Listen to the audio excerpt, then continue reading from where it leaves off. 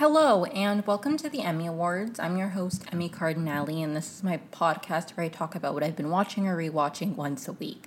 If this is the first episode of mine you're stumbling upon, feel free to check out the rest of my episodes. If you've been here before and you're not already, follow me wherever you listen to podcasts, rate and review, all of that good stuff. My social media is always linked below. If you want to follow me on there, I post updates if I'm late with the podcast, any things like that. I mostly tweet, but on occasion I'll make a TikTok. Before I jump straight into talking about the shows I've been watching, I did want to do a little update of what this podcast is going to look like going forward. So I said last week that I wasn't really sure where I stood in terms of talking about television because of the SAG-AFTRA WGA strike.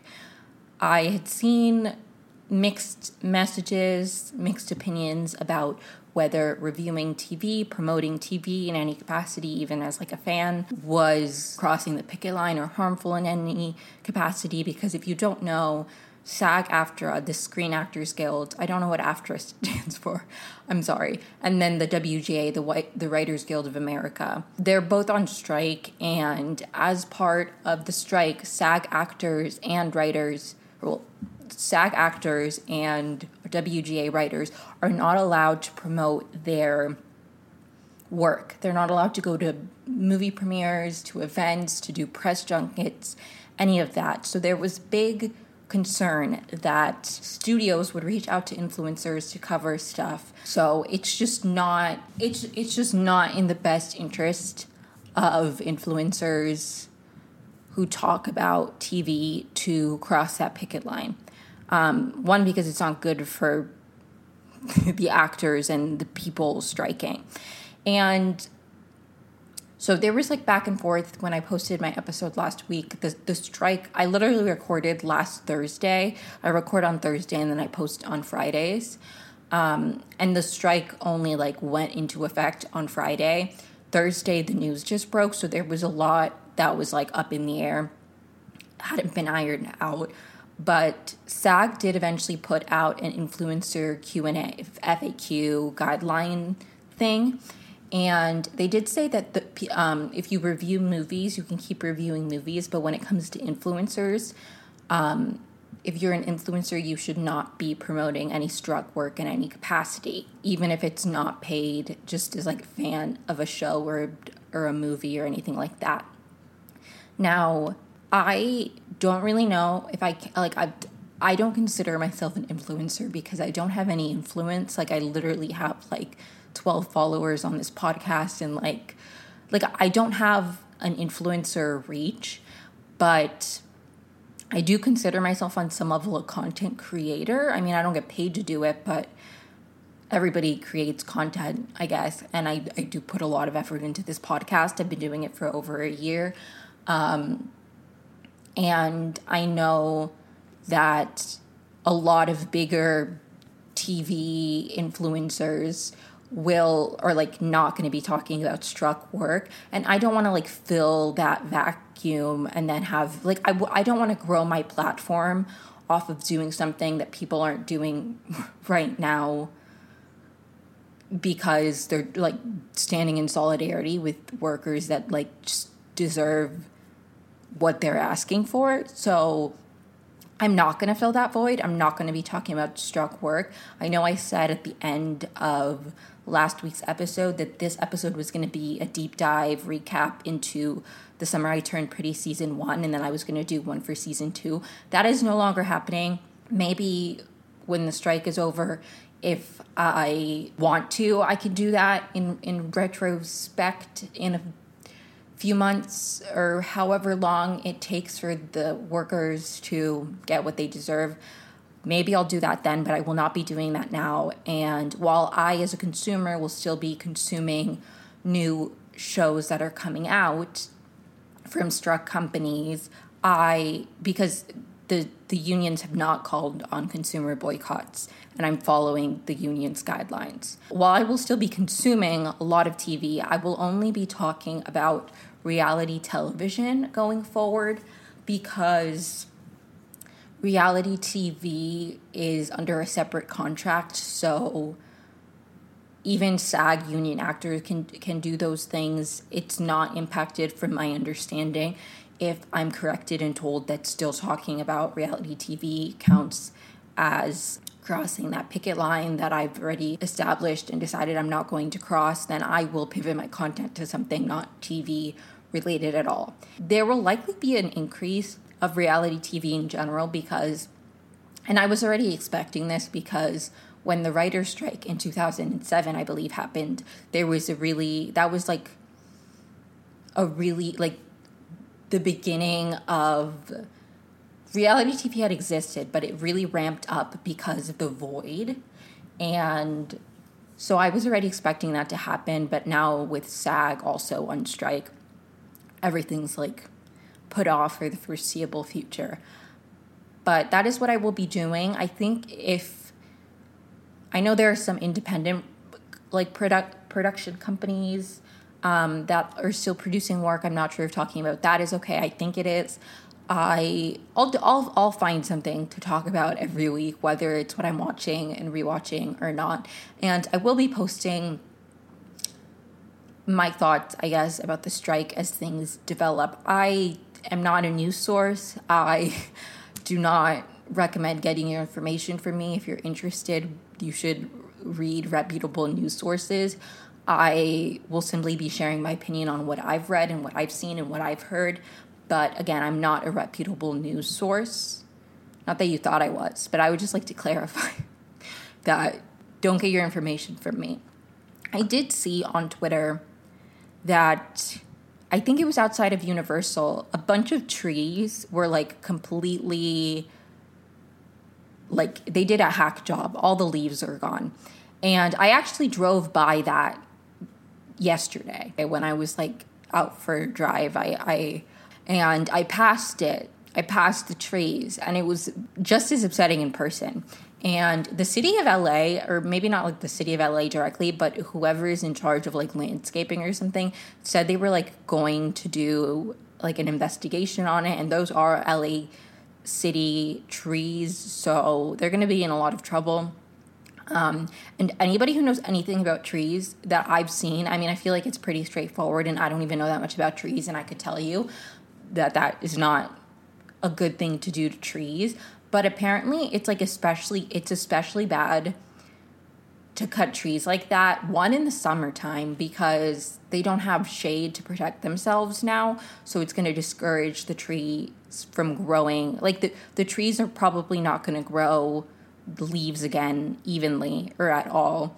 And it's really bad, like, for in a city to cut down trees, because especially in the summer, because trees help with shade and all of that. And it's not good for wildlife. Like, it's just a horrible thing to do. And I think that is just like literal, not literal, metaphorical representation of the corporate greed and like how untouchable these like CEOs view themselves. And I don't know, it makes me genuinely, like, at the core of this, it just makes me very angry, like very, very angry that, I don't know, that there are people in this world that care that much about like money and power and like just always, like, it doesn't make sense to me. Like, it makes absolutely no sense to me. Why would you ever want to function that way, where you lose the humanity in people?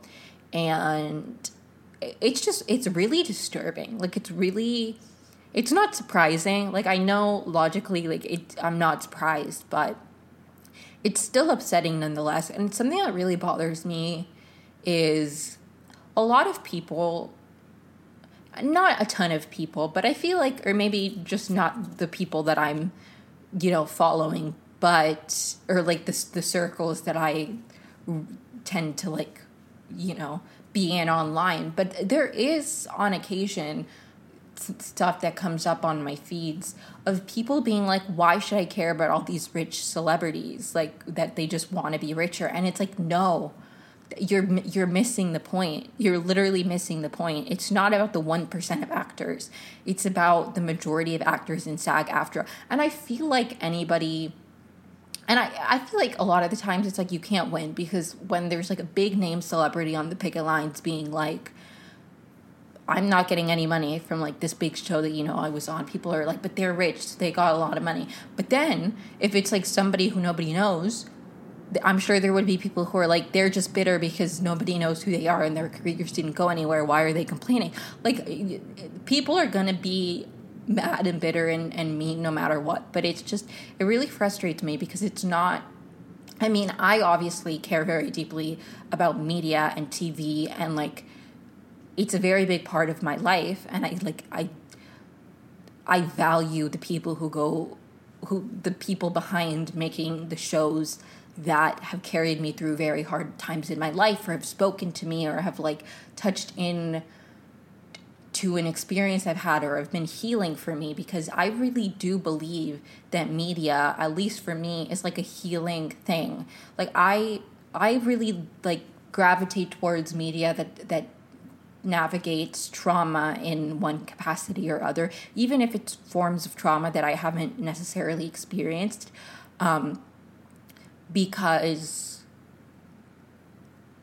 it's been very healing for me as somebody who has experienced traumatic things, and for a long time didn't let myself, like, I didn't allow myself to label certain experiences I had as traumatic until I experienced trauma later in my life. And they were very, like, obviously it was different traumas, but I feel like when I was traumatized as a young adult in college, I didn't have anybody around me, for the most part, who was, like, everybody around me was like, that was a really hard thing to go through. And I think that was the first time, like, experiencing trauma as an adult allowed me to think back and like validate the traumatic experiences I had when I was younger. And all of this to say that I find media about trauma and people healing from trauma, or even if they don't heal, just like feeling it and the impacts, I find it very healing in a strange way. I'm not making any sense. I have no idea what tangent I went on. None of this was in my notes for this episode.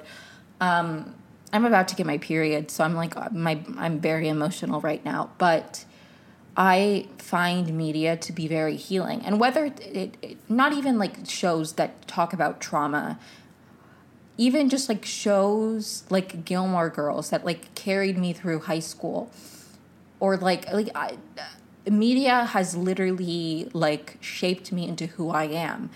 And so I value very deeply the writers and the actors and the artists behind the art that has impacted me so deeply. I feel the same way about music. And so I obviously, no part of me was ever like, oh, these entitled writers. But I think the people who are, one, don't understand the like reality of like what it means to be in SAG. And not that I even do. I'm not in SAG. I'm not like I think it's also like at the end of the day, it's not the same struggle, but it's like a very similar struggle of people are making money off of your labor while you are like struggling to make ends meet. I feel like that is a very common experience regardless of what field you're in. If you're like not like a fucking CEO for the most part, like, or like some kind of executive, like, people are making money off your labor. Billionaires are making money off your labor while you are like struggling to make ends meet, or maybe not always struggling to make ends meet, but it's not equitable that these people are making money off your labor. And I see people be like, I saw this, like, somebody was replying to a comment they received where it was like, I don't get residuals for my work. Like, why are you upset that you're not getting residuals? And the thing is, if like nobody was watching the show and the show wasn't making any money, would it be an absurd thing for people to be like, I want to make money off of that? Maybe, but like, the show is continuing to make money on these streaming services, and if people are making money off your labor, you should continue to get paid for it. It's not that difficult to understand. People are making money off their labor, and they're making money off of somebody else's labor by doing nothing. Anyways, all of this to say, I've been talking for I don't even know how long. I didn't mean for this introduction to be so long, but I am proceeding with as much caution and mindfulness as I can. Any feedback I receive, I will pivot my content. I, again, want to be as respectful as I can because I agree wholeheartedly with the fight that they're fighting, and I want to stand in solidarity in whatever way I can. And so that's what I will be doing. The first show I'm going to talk about today is The Bachelorette. So we're on season 20 of The Bachelorette. Charity is The Bachelorette. I am not going to talk about the first 3 episodes. I talked a little bit about the beginning of the season in one of my last episodes. I don't know which one, but there are timestamps in the description always. So you can go back and listen to that chapter, those chapters before you listen to this if you would like. If not, you don't have to. Anyways, so episode 4 of this season, somebody when they're in Oregon and they're like moving into their hotel and talking about how beautiful it is like they always do, somebody says, I don't remember who, was like, we're already halfway through this journey. And I was like, we're already halfway through this journey? It's episode 4. But there's not that many people left. They haven't even gone international. At this rate, they'll probably go to 2 places abroad. It's insane. It's literally insane. They might not be in Oregon. Maybe they're in Washington. I think they're in Washington. Sorry. My apologies. They're in Washington. They're somewhere in that kind of vibe. Anyways, this season is definitely shorter, I think. Which, you know what? I didn't have this in my notes, but I can't help but feel like this is another example of the leads of color being shafted in the way their love stories are told. And I don't think so far they are in any way villainizing Charity or Charity's getting a bad edit in ways that other leads have gotten in the past, which I'm happy for. And while I feel like maybe they're torturing her a little bit in some ways, I feel like Charity doesn't seem miserable so far. And I hope it remains that way. But it doesn't seem like they're torturing her in the same way. But the season does seem to be shorter. They gave her less men. Episode 4 is already halfway through. I think when the episode ends, there's 6 guys left. Maybe less, which means next week is the week before hometowns, which means this is all ending super fast. And why? I would like an explanation. I think it's because, I don't know if they came out with an official explanation, but I saw somebody say that they think it was because of the Golden Bachelor or something. But I don't know. I would like an explanation because why couldn't they push the Golden Bachelor back a little bit? I don't know. It doesn't make any sense to me that Charity is getting a shorter season. Tasha is a great example. She got a shorter season. What the fuck is up with that? Anyways, I once read an article called "The Bachelor Franchise is Racist," and you should read it if you're listening to this because I think it was really good work. But anyways, Dawden gets the first one-on-one, and I love him. I think he's final rose potential. I know I said in one of my last episodes where I talked about The Bachelorette that I didn't really feel like anybody was that good of a suitor so far. I wasn't shipping anybody or rooting for anybody. And I have shifted in my perspective. I am rooting for Dawden. I liked him from the beginning, but I didn't know if he was going to go far. Part of me was not because he's not wonderful, just because I don't want to get attached to people and then have them get sent home. So now that I've seen more of Dawden, I'm obsessed with him, and I really like their connection, but I'll get to that later. He gets the first one-on-one. And we see the guys doing a guy chat, which is when the producers force them to talk about their journey and their feelings, and it's the most awkward thing ever. And Brayden's in the corner what the fuck are these guys on? And honestly, it's funny. It's really funny. He's you don't even know her favorite color. You guys don't know her. And honestly, he's real for that. I feel it would be so bizarre to be have feelings for somebody, and you're all just talking about the truth is, realistically, you can't all be ready to marry her, and if you are, then you don't actually want to marry her. because you all haven't gotten the same amount of times or the same level of connection. She doesn't want to marry all of you. So it doesn't seem realistic. Like, Brayden is the one who's coming at this with the most, like, logical perspective, where he's like, I really like her and I want to keep getting to know her, but, like, I can't say right now that I want to get married to her. Like, that is, like, realistic. That is logical. Brayden is the kind of contestant that we need more of. I want more contestants being like, look, I really like the lead and I want to see what's going on, and, like, we have a connection. But I don't know if I can get married yet. Like, I don't know them well enough. We haven't spent any time off camera. That's a totally reasonable perspective to have. Anyways, so Dotun and Charity's one-on-one, like, the date portion is like a bungee jumping date. He's like, I'm afraid of heights. Never tell the producers your fears. They will use it against you. Which I know that they probably, in, like, the packet that they make you fill out, it probably is like, what's your biggest fear? But I would put something like all of, like, I don't know, like my cat dying, because what are they going to do? Kill my cat? No, I wouldn't let them kill my cat. You know what I mean? Like, I would put something that they can't. If they're like, your biggest phobia, I'm like, I don't have a phobia. Like, I don't have phobias. I have anxieties about things, but, like, I would find a way around it. I would not tell them my biggest fear, because if they make me, the thing is, I have anxiety. So, like, would this stress me out? Yes. Do I have necessarily a fear of heights? Not really.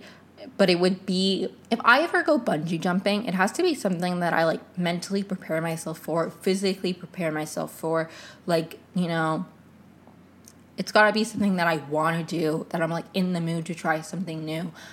I would not want to be going on, like, a first date with somebody because it's their first, like, time together, and, like, you're surprised with, like, bungee jumping. Like, I would have a panic attack, and I'm not even afraid of heights. I'm just anxious. It would not be good for me personally. But you know what? They do it, they jump, and then when they come back, they're, like, happy, and they're like, let's do it again. So they've conquered their fear, so at least it's not like a super negative, like, traumatizing thing, because sometimes they, like, push people on these shows, and there doesn't seem to be any happy resolution. Like, they might be like, that was fine, but you can tell that they're, like, dying inside. It didn't feel that way, so that's good. We see more of the guy chats. Brayden is, like, super valid. I don't really like Aaron B. He just feels like he's saying what he thinks he's supposed to say. Like, I have nothing against him, because I feel like I know nothing about him. Like, we're halfway through this process. I feel like I don't know anything about him except he had a fake coin. I don't know anything about Aaron B. He just is saying, I feel like, what he thinks he's supposed to say. And I don't enjoy that. It's not compelling television. I've been watching the show. Like, this is the 20th season of The Bachelorette. We've seen this before. We want something new. We want something. I want to know who Aaron is. I don't know who Aaron is. I know that Aaron would be ready to get married at the end, but I don't know why, or, like, and he had a one-on-one, and his story wasn't compelling enough. That, because there are people where they have one-on-ones, like Dotun. Dotun, before his one-on-one, every time that he spent time with Charity, and again, this is all with the caveat of, like, this is what we are being shown. It's an edited TV show. I'm not saying that Aaron has never had a conversation with Charity that is, like, actually substantial, but, like, Dotun, like, every conversation we've seen, it's, like, learning something new about him, or, like, genuinely, it's, like, they're getting to know each other more. I feel like anytime I see Aaron, it's, like, I don't know. No hate to Aaron. I don't know him personally, and I'm sure that he's a much more interesting person than is coming across on TV. Or maybe he's not. Who knows? I don't know him. And there's a shot of Brayden talking to some other guy. I don't know who it is. I think maybe it's Xavier. Where, like, his mic is clearly on, but, like, the cameras aren't right there, so he probably just didn't realize he was being filmed, or he forgot he was being filmed. And he talks about wanting, that sometimes, like, he just wants to be with Charity while she's, like, off, you know, when she's, like, not the Bachelorette. And, again, that's super valid, and I understand. I feel like it's kind of like this thing where, like, you're in an environment where everyone around you is, like, you've had so much time, you have a connection, you've gotten all these roses, you should want to, at this stage, get on one knee. Like, you should know. And he's like, I don't even really know her. Like, I would go crazy in that environment if everybody was like, you should want to marry this person at this point. Like, you've had plenty of time. You've gotten so much more validation than, like, most of us. You should know at this point that if she picks you, you're getting married. And he's just like, I don't even know her. We barely spend any time together. And it's like, he's right. What has Brayden, what has Brayden done that's like, anyways, I'll get into it more. But Brayden is an Aries. And if you know anything about me, it takes a lot for me to defend an Aries man, okay? I literally have a vendetta against, like, every Aries man ever. And I don't know. He's not doing anything that wrong, in my opinion. Would I want to be friends with him? No, he's an Aries man. But, like, as a television persona, character, whatever, he is not doing anything wrong that I've seen. And again, like, all the guys hate him, so maybe there's, like, something we haven't seen. But genuinely, what we've seen, I don't understand how he's coming across poorly. He's, like, the most logical, reasonable, grounded person there. And he's only 24. Like, you know what that says to me? It's that us younger people, we're just more involved. No, I'm kidding. I wrote in my notes, and I did want to say this. His feelings are, like, valid and super justified. I think it's just he doesn't know how to articulate himself sometimes. And I feel like also, like, for some reason, his personality, probably because he's an Aries and a man, has rubbed the other men in the house the wrong way. So anything he says, they use it. I feel like this is just, like, a common thing where, like, if you don't like somebody and, like, you're in a group and, like, the majority of the group doesn't really like this person, when they do something wrong, it's gonna, like, validate to you, like, they're not here for the right reasons, like, because you already have this preconceived notion that, like even I'll get to it later, but, like, the way they view, like, the things that the other men say about the way Brayden was probably talking to Charity, it's like, you don't know. You have created this in your head based off of the Brayden that you think you know. You've barely known, like, you know what I mean? It's like they have this preconceived notion, and then anything he does that could be used against him is, like, validation for this preconceived notion they have that's not really based on anything that we've seen. I don't know. They read the date card for the group date, and Xavier's left out, so he's getting the second one-on-one for the episode.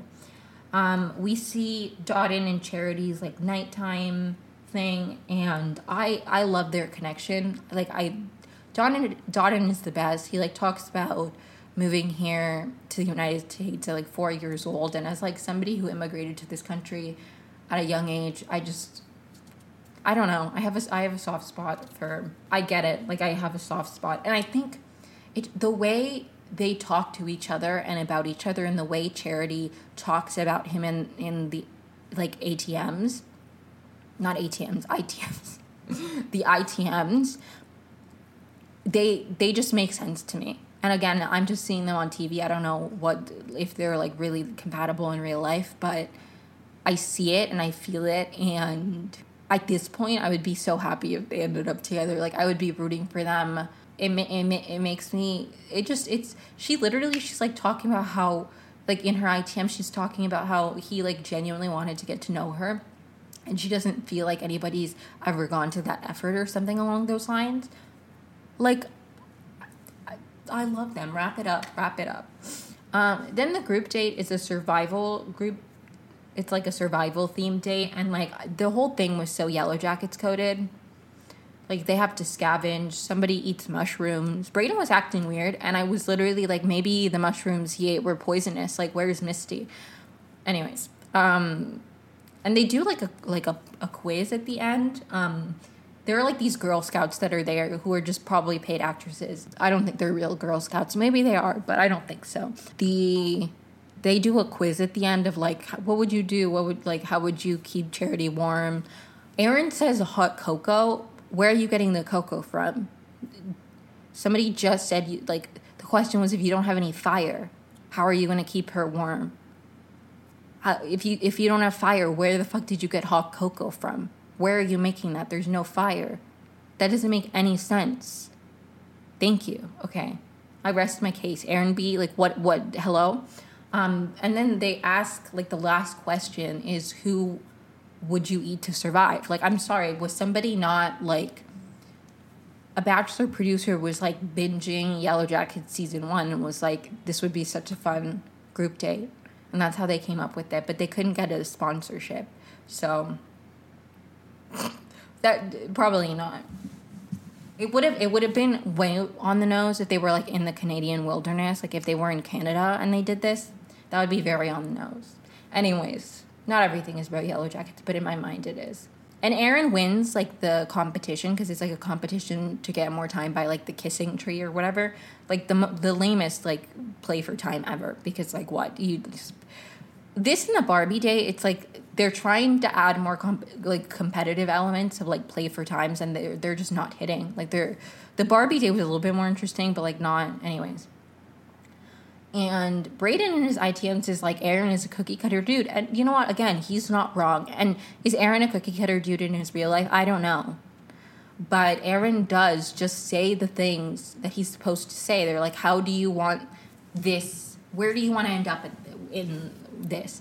And he's like, on one knee.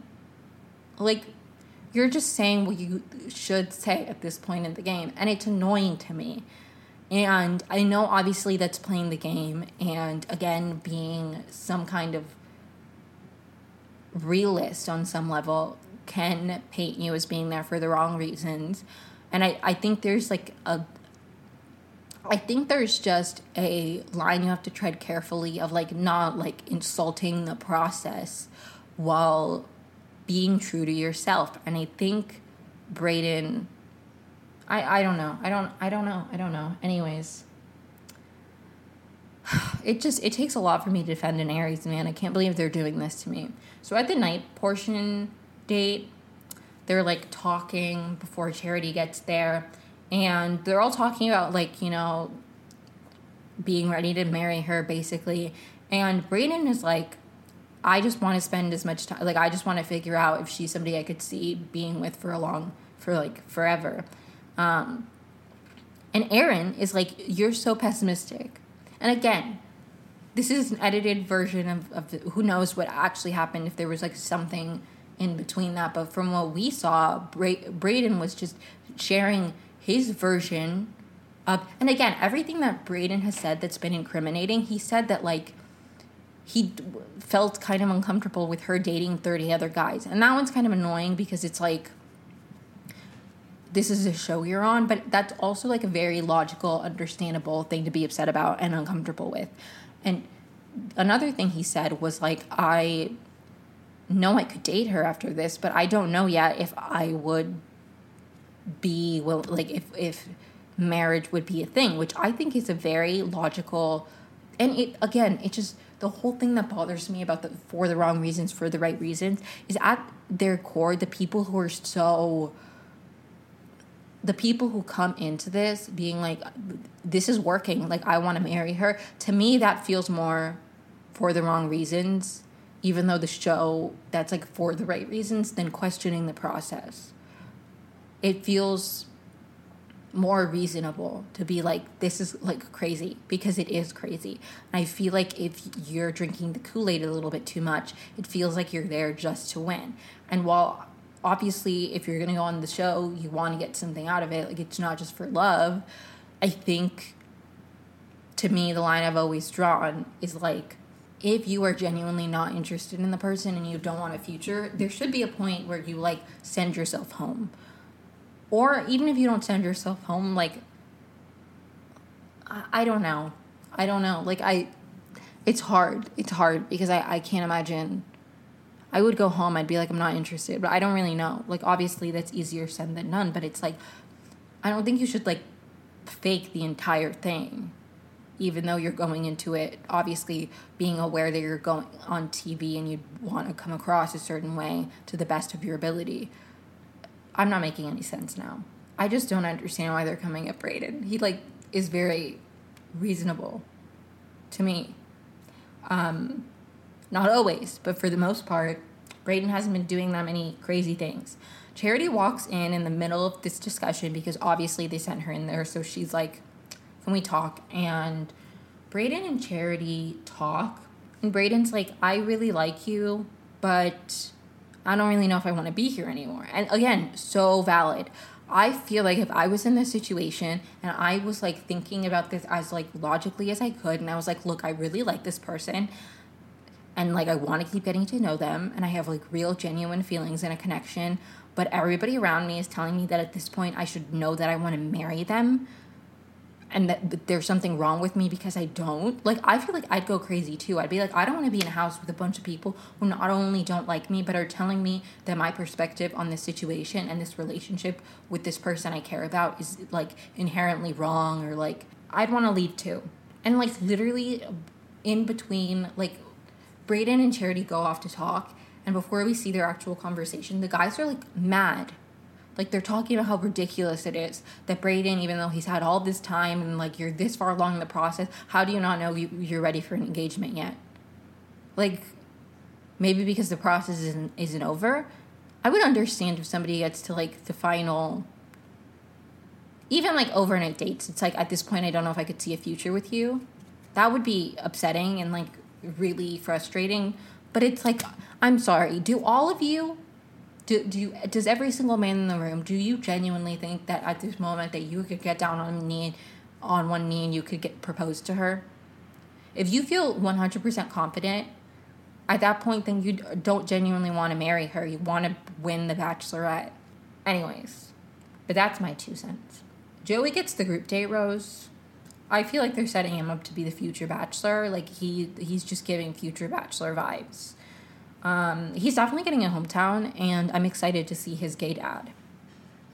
Have they talked about... Yeah, he had talked about his dad being gay. I found out that Joey had a gay dad because I got an ad on Hulu for The Bachelor, and it was him, like, in his intro package talking about his dad being gay, and it was for Pride. Like, it was a Pride Hulu ad.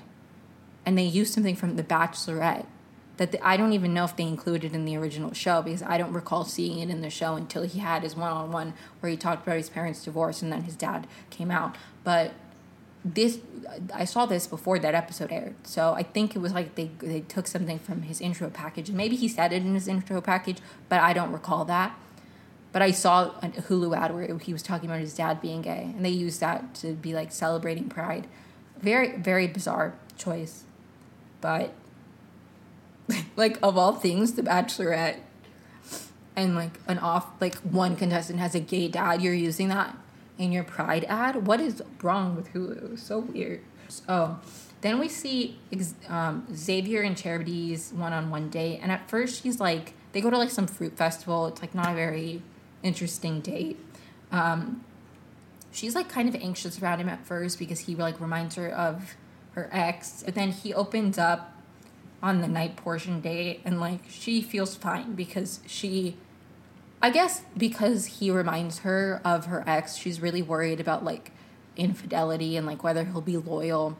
And then he opens up about, I think his biggest fear in relationships is it not being reciprocated. So I think, I don't know, whatever he says, I don't remember what exactly, but it comforts her fears that he would like cheat on her. And he gets the rose, and it's all very sweet. I will say I think he's Final Four, which doesn't feel that crazy to say at this point because, like, literally there's, like, 2 guys, like, left to go home before hometowns. Like, obviously he's going to be Final Four. He's gotten a one-on-one. Not all the other guys have so far. But I liked when he talked about his mom having MS and the way that his dad took care of his mom and how that, like, influenced him to go into the field he's in, which I don't know what exactly it is, but it's some kind of science, like, research thing. I don't really know, but it's impressive. Then at the rose ceremony, cocktail party portion of the episode, I, again, love Dotten's time with her. Like, every time they talk, I feel like they build a deeper connection. I feel like I see, like, a real relationship and a real connection and, like, a real compatibility there. Like, it doesn't just feel like Dotten is saying what he needs to say to get further ahead. I feel like he genuinely feels that way about Charity. I love him. I love him so much. I like Joey too. I don't really see their connection, but I feel like if he's not the next Bachelor, then he'll probably he'll be fun on Paradise, I feel like.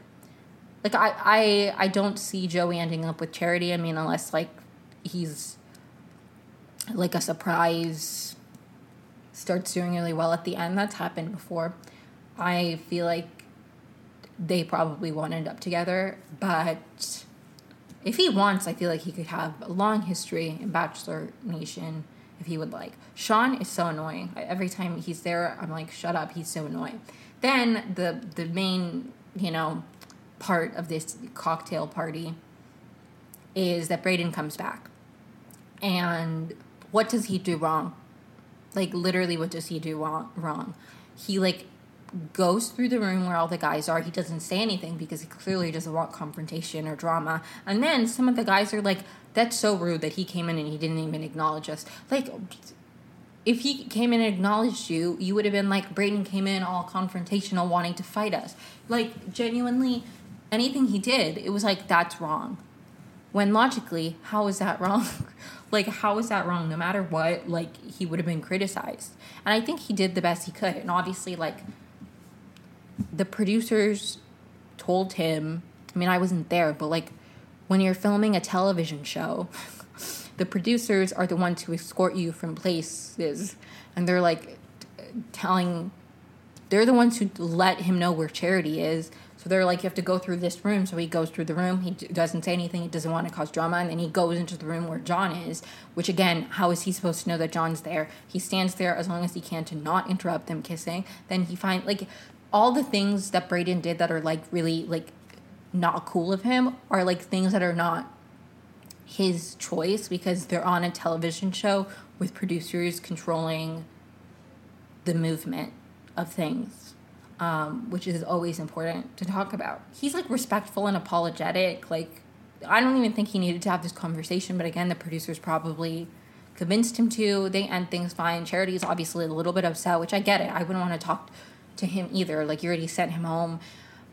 When they had the conversation on the group date, like, she was very clearly frustrated. She said in her ITMs, like, that it's really frustrating when she's been reassuring him for him to not believe, like, how much he likes her when she's like, you're one of the ones. And I genuinely think Brayden would have at least gotten a hometown.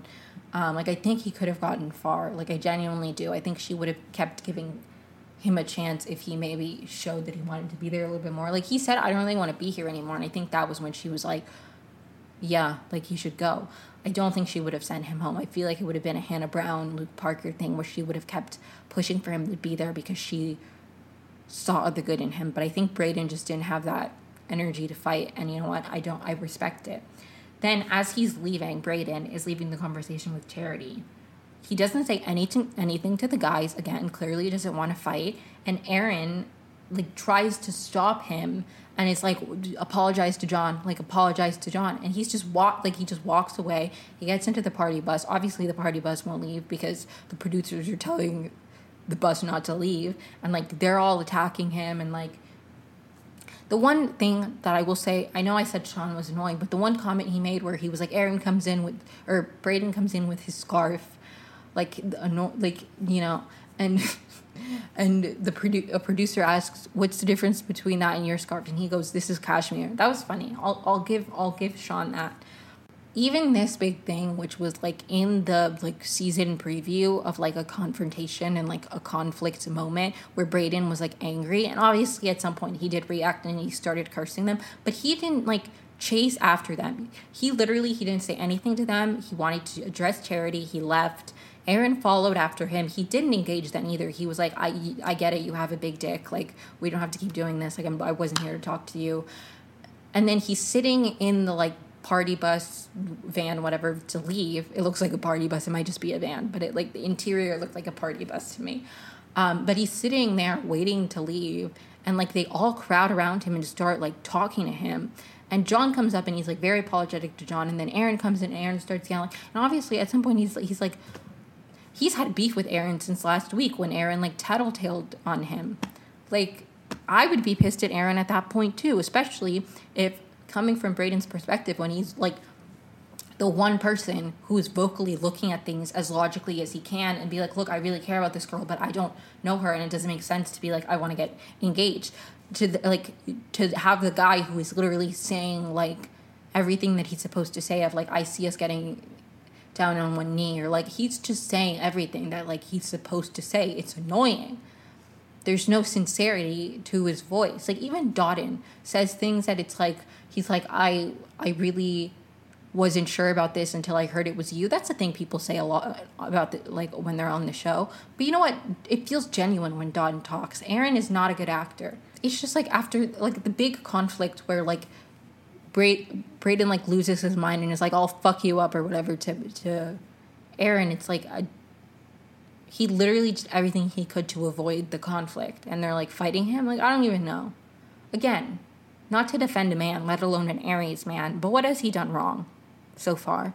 And I will say, I said in one of my last episodes that typically the villains, I don't love villains on these shows because it's like upset, like it not upsetting, but it's like sometimes the stuff and the behavior is like genuinely like uncomfortable to watch.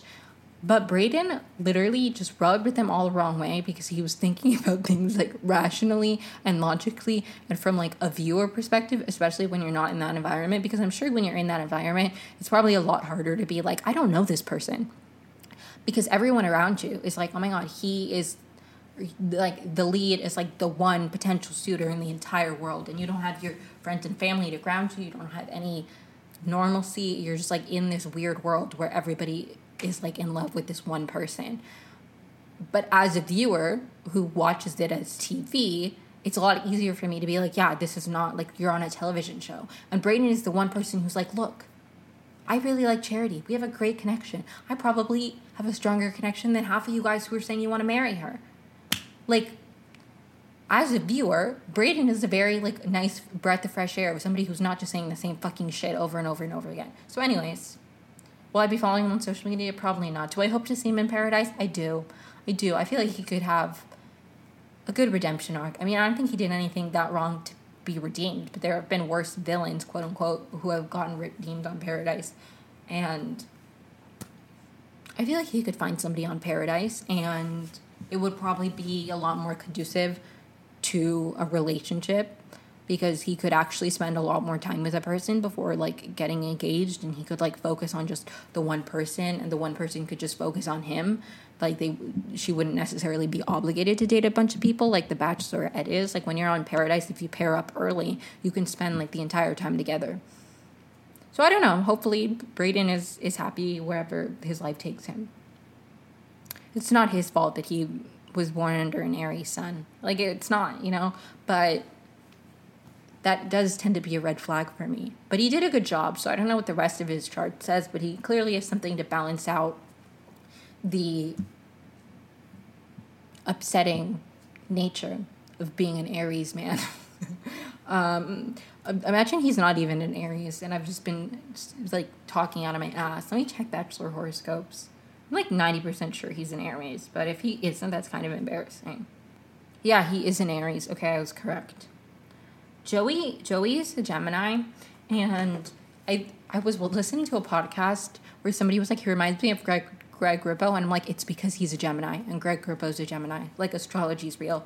But Brayden is the first Aries man I've seen on television that I haven't immediately hated. Like, the thing about Brayden is that, like, he had all the potential to be somebody I really hated, but they're all getting mad at him for something that he's not even, like, for things that, like, that are, like, that make sense, that are, like, reasonable and logical. Like, do I like Brayden? No, but they're all mad at him for something that doesn't make sense to be mad at somebody for. He must be just really annoying, because, like, they're taking any opportunity of something he did badly to be like, he sucks. Anyways, no one I really care about went home. So that's where that's where my thoughts on The Bachelorette episode 4 ends. The next show, and the last show I will be talking about, is Claim to Fame, season 2, episode 4. I touched on Claim to Fame a little bit in the last episode, but I haven't like gone like through an episode and talked about my thoughts on stuff. But anyways, basically, if you've been watching Claim to Fame, then you can listen to my thoughts on this, and if not, then you don't have to, and you can just skip to the conclusion or the end, or listen to another podcast episode of mine, or this could be where your journey ends for today. So we thank you so much for having you. Take a moment, say your goodbyes. This is the final roast tonight. No, I'm kidding. He says that before he says take a moment, say your goodbyes. Anyways. So Claim to Fame, the episode opens with like Jane had like just having gone home, and everybody's like Shane and Monet like are like geniuses. Like they tricked Jane into guessing Chris's clue wrong so she'd go home. And then Shane asks JR for help with Carson's clue because they're targeting Carson. Shane and Monet are. They mentioned that at the end of last week, but I'm not very clear on why they decided they were going to target Carson. But they got her clue and they really wanted to get her out at the end of the episode. That's like their target. I really don't know why. JR thinks it's somebody named Jeff Gordon. It's like a race car driver or something. Gabriel thinks it is too. Like a lot of people agree. Also, Gabriel is like a very interesting contestant because he's like, nobody has any idea who I'm related to because they all think I'm related to an athlete, and I'm not related to an athlete. So like, I don't know. Gabriel has good gameplay of like keeping people off his scent, and he says at some point, like, as long as there's a bigger target that's not me, I'm happy. Like they're really good at playing the game, honestly. Like, I was worried after Claim to Fame season 1 that the people wouldn't be as famous. I'd be like, oh, they're gonna get like D-listers now, but they got really good people, like people's relatives, and they're all really like strategic and good and playing the game for the most part, and like ruthless. Like, there's a lot of interesting gameplay, and I'm really enjoying it. Chris and Carson are like on a team. Shane and Monet are on a team. Like, they have an alliance, and Chris and Carson want Shane and Monet out because they want to break them up. They don't know who Monet is related to. Everybody has guessed at this point that Shane is related to Eddie Murphy based on the clue, based on Shane's clue. I think also just the resemblance. She does look like Eddie Murphy. But they don't know who Monet is related to. Somebody, I think it was Carson, thought it was maybe Steve Harvey, but I don't think it's Steve Harvey. I don't genuinely, I have no idea who Monet is related to, but I don't think it's Steve Harvey because one of the clues was like a fedora, and somebody was like, Steve Harvey always wears a fedora. I don't think Steve Harvey wears a fedora. Maybe he did back in the day, but like when I think fedora, I don't associate it with Steve Harvey. Like, now I have to rack my brain of which celebrity wears like fedoras. Like, I don't think it's Steve Harvey. Could she maybe look like Steve Harvey? Maybe, but I don't think it's Steve Harvey. I don't remember the rest of her clues though. Somebody calls Cole and Hugo. I think Shane calls Cole and Hugo floaters, which is very Big Brother-esque of her. She's like, these are the alliances, and then Cole and Hugo are kind of floating back and forth. Has she seen Big Brother? Because that's literally like a Big Brother term. Floaters grab a life vest. We see that Shane has been flirting with Cole because she knows she's not safe. She's like caught on to the fact that everybody knows she's related to Eddie Murphy. She's also trying to get close to Hugo because she doesn't really know where he stands. So she's appealing to the floaters. I love Franklin and Kevin Jonas's like dynamic as hosts. I've said that before, but they just do such a great job. Like, they do such a great job. The competition for this episode, because basically Claim to Fame, if you've never seen the show, I really recommend it, especially if you like competition shows.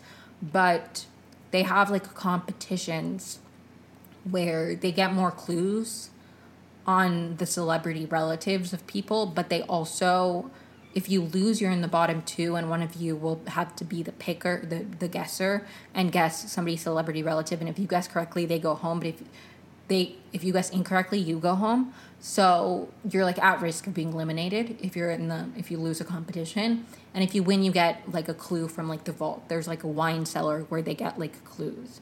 So the competition is that there are a bunch of statues, and blindfolded they have to touch the statues and try to figure out what the statues are, and each statue is like a clue to somebody. Chris wants Shane or Monet out because, again, he's trying to break them up together.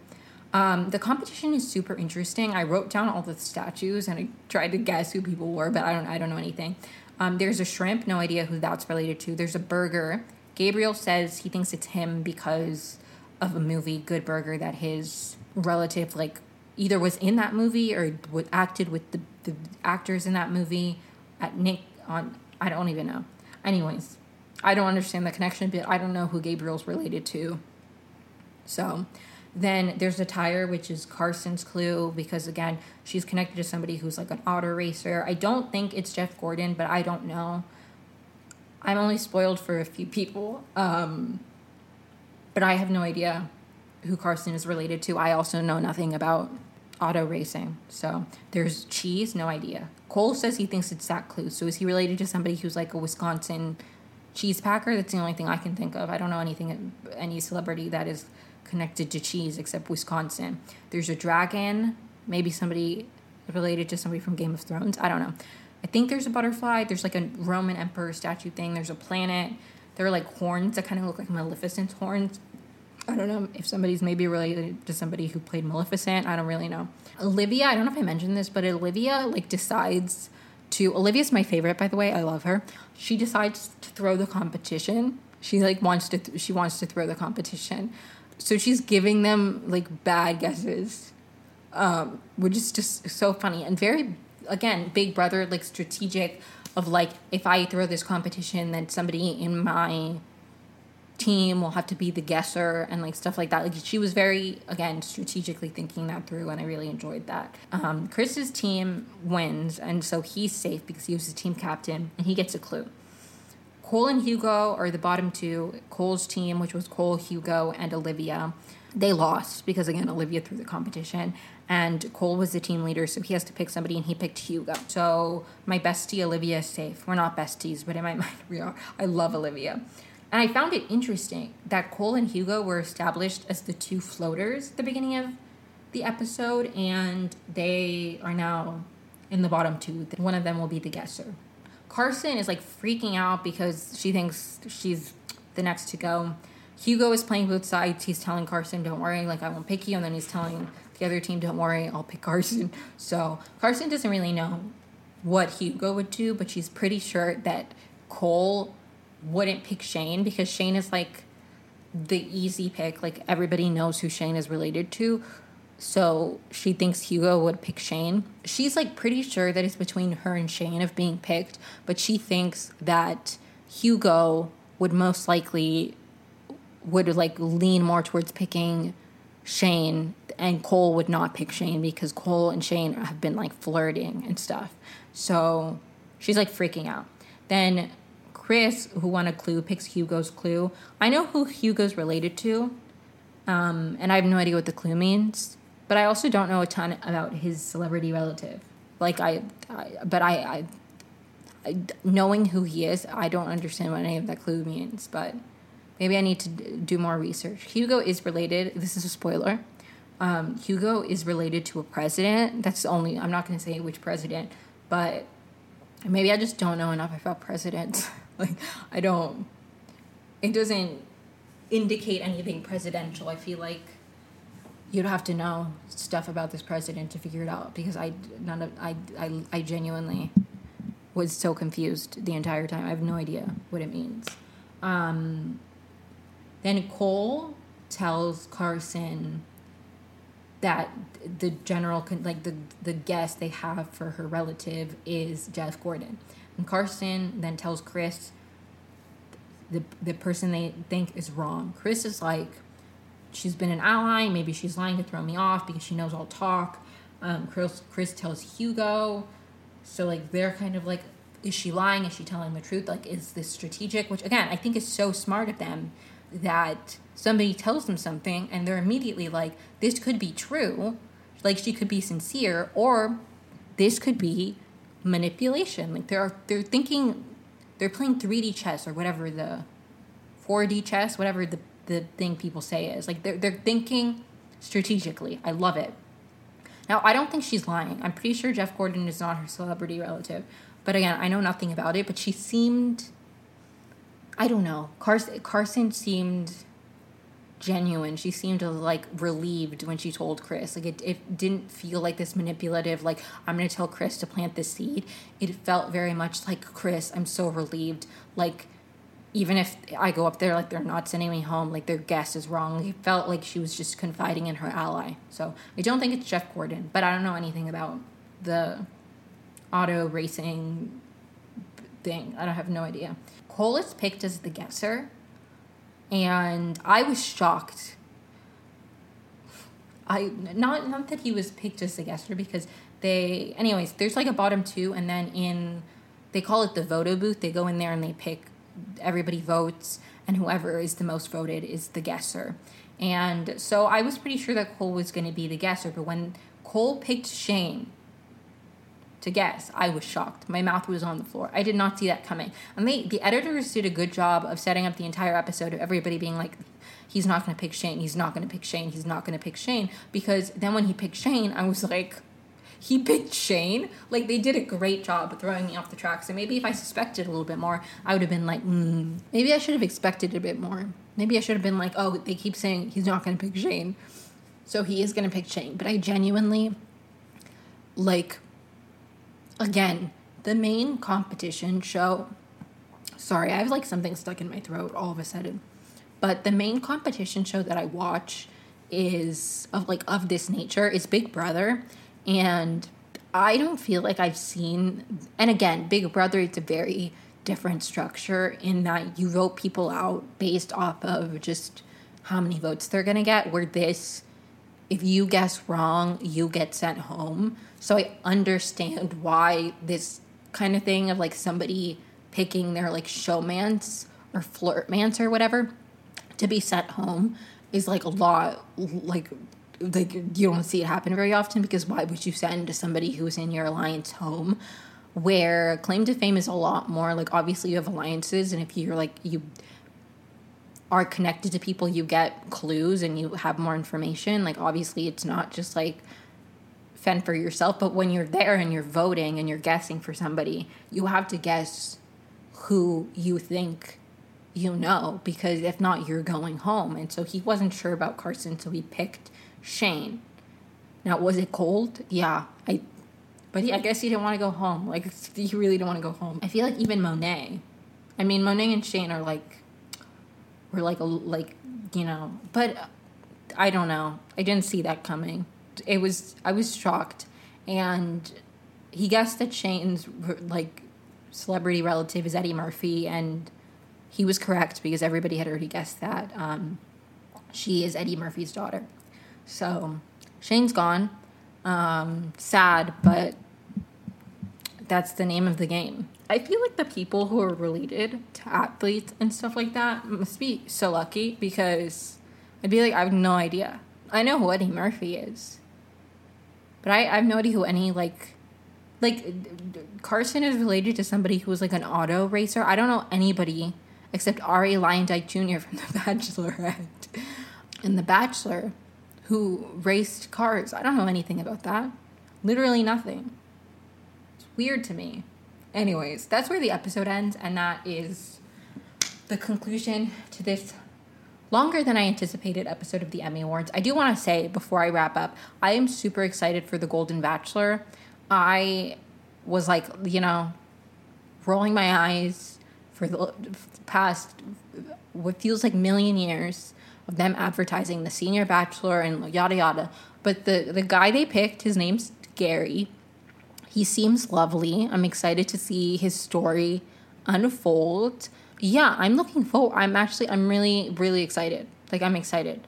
Gary seems like the perfect first Golden Bachelor. He like is a widower. He just seems sweet. I'm excited to see Gary's story unfold. I am excited. I'm really excited for Gary's journey. I'm excited to keep talking about reality TV. I'll keep talking about the WGA SAG strike. Thank you so much for listening and for being here and patient while I figure out what this next chapter of the podcast is going to look like, while I'm trying to be as respectful to the workers as I can be. And thank you so much for listening. Please make sure to follow me wherever you listen to podcasts, rate and review. If this eventually goes on YouTube, like and subscribe, because you can upload straight to YouTube now from your like podcast feed. So I'm going to start doing that with my old like backlogging, all of that. But I just haven't had the energy and time to do that. But I will be doing that. So this will be on YouTube at some point. Probably, hopefully. Like and subscribe if this is on my YouTube channel and all of that. Thank you so much. Thank you so much. And you will hear from me next week. Bye, guys.